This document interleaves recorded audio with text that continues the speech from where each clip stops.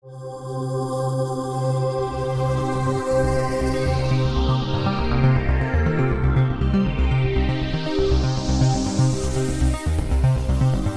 and welcome back to the Scarab Solutions Ancient Art Podcast.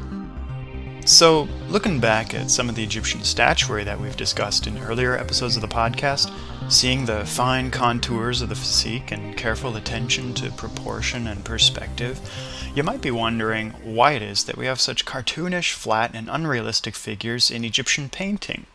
There's a deeply complex answer to this question involving Egyptian concepts of cosmic world order, philosophy, religion, magic, and even hieroglyphs. And now we're going to try to answer this burning dilemma, the eternal mystery of the walk like an Egyptian.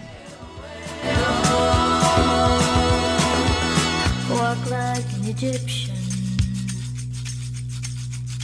Walk like an Egyptian. We remember this gal, the goddess Maat, seen here decorating the neck of the mummy case of Pankhnamon.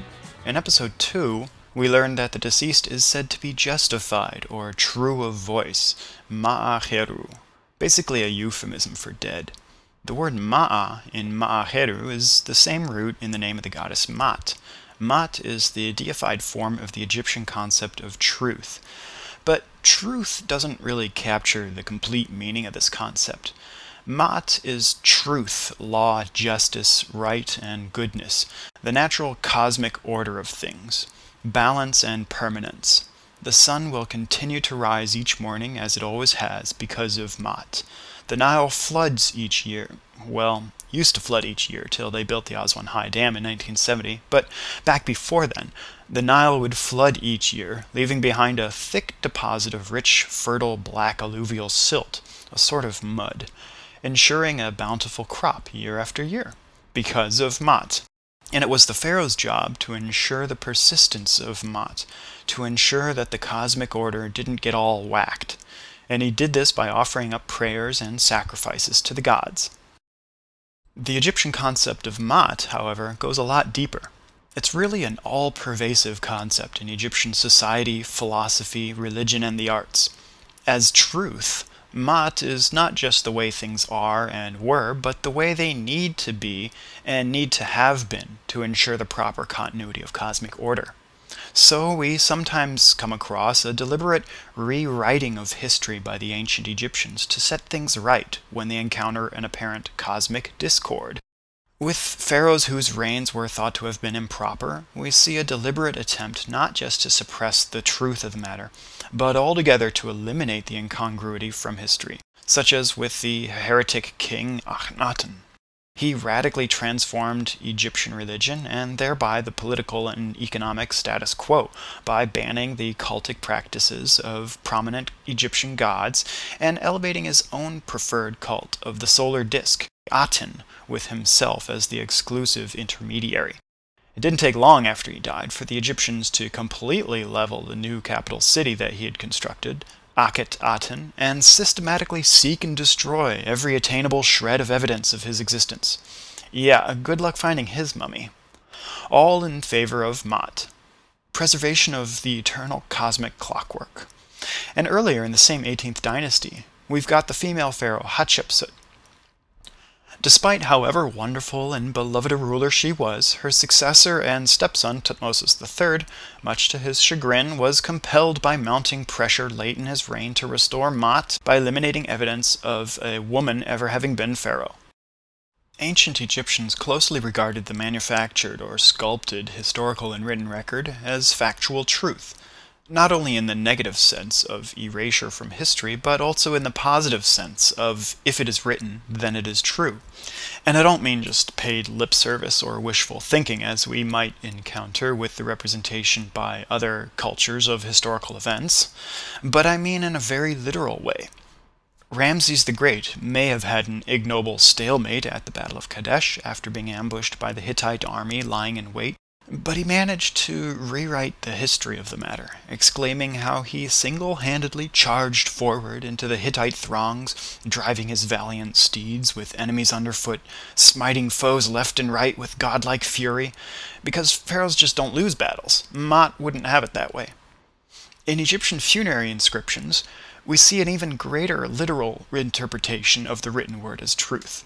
Remember back in episode 2, we had a look at this wall fragment from the tomb of Amenemhet from the Egyptian Middle Kingdom. We saw how hieroglyphs are incorporated into the framework of the subject matter. The flowering reed hieroglyphic character used in place of sliced bread on the offering table, the loaves of bread, jugs of beer, and animal haunches all represented the same way they'd appear in hieroglyphic inscriptions, like we see up above. So we see the direct incorporation of hieroglyphs in Egyptian painting. Just as with the historical examples we were just talking about, if it's written, then it's true. Not figuratively, but literally. The appearance of all these foodstuffs in essentially written form makes them true or permanent. So even after a few generations, your great-great-grandchildren have long stopped making offerings of real bread and beer at your tomb, you still got these representations made of stone.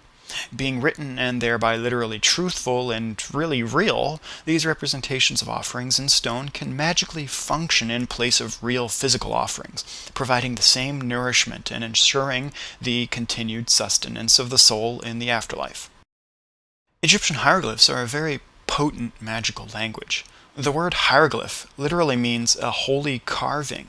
Hieroglyphs were largely reserved for use on sacred documents, funerary inscriptions, prayers, spells, and blessings.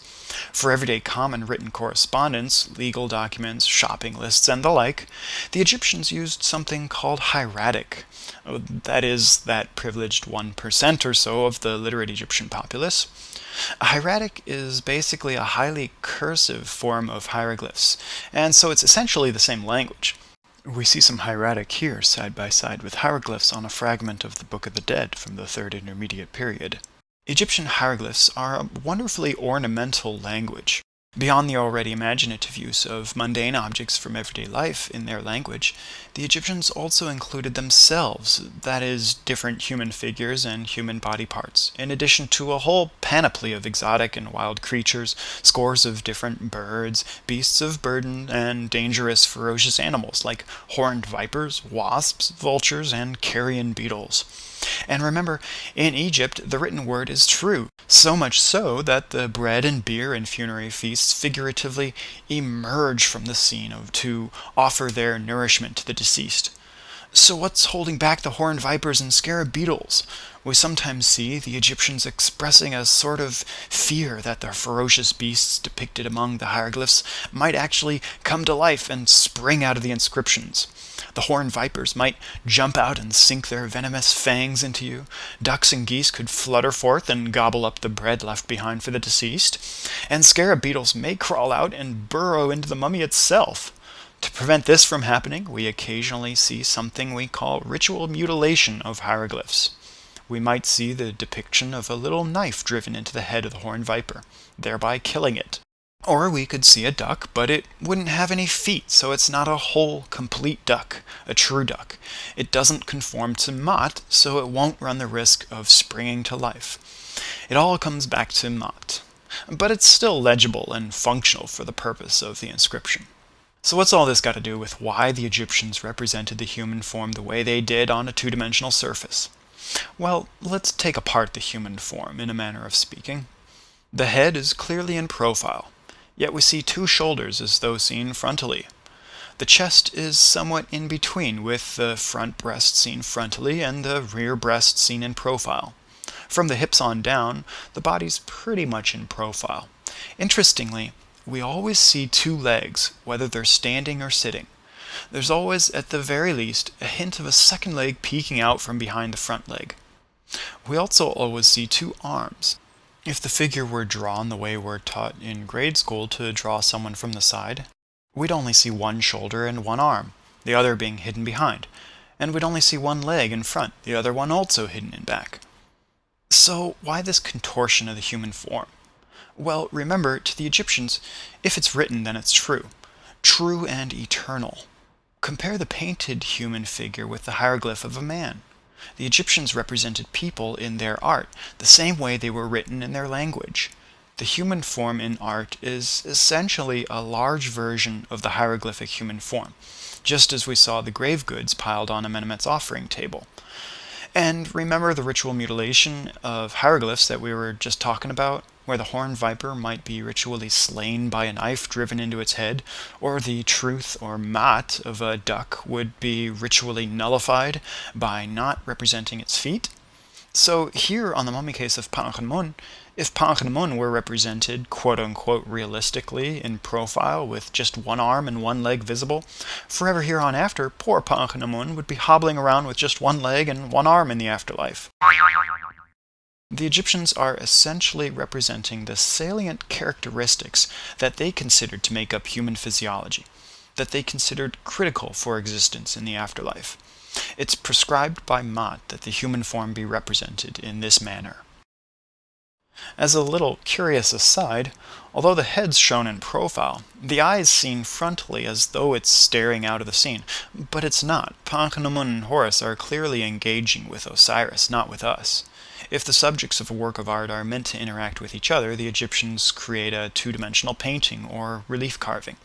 If the subject's meant to interact with us, the viewer, the Egyptians would use a statue meant to be seen fully frontally. Another curiosity in Egyptian painting and relief carving is seen in the feet. You never see little toes. It's as though you're looking at the insides of both feet at the same time, and you see only the big toe and the arch of the foot. Odd, huh? And that, children, is a story for another time.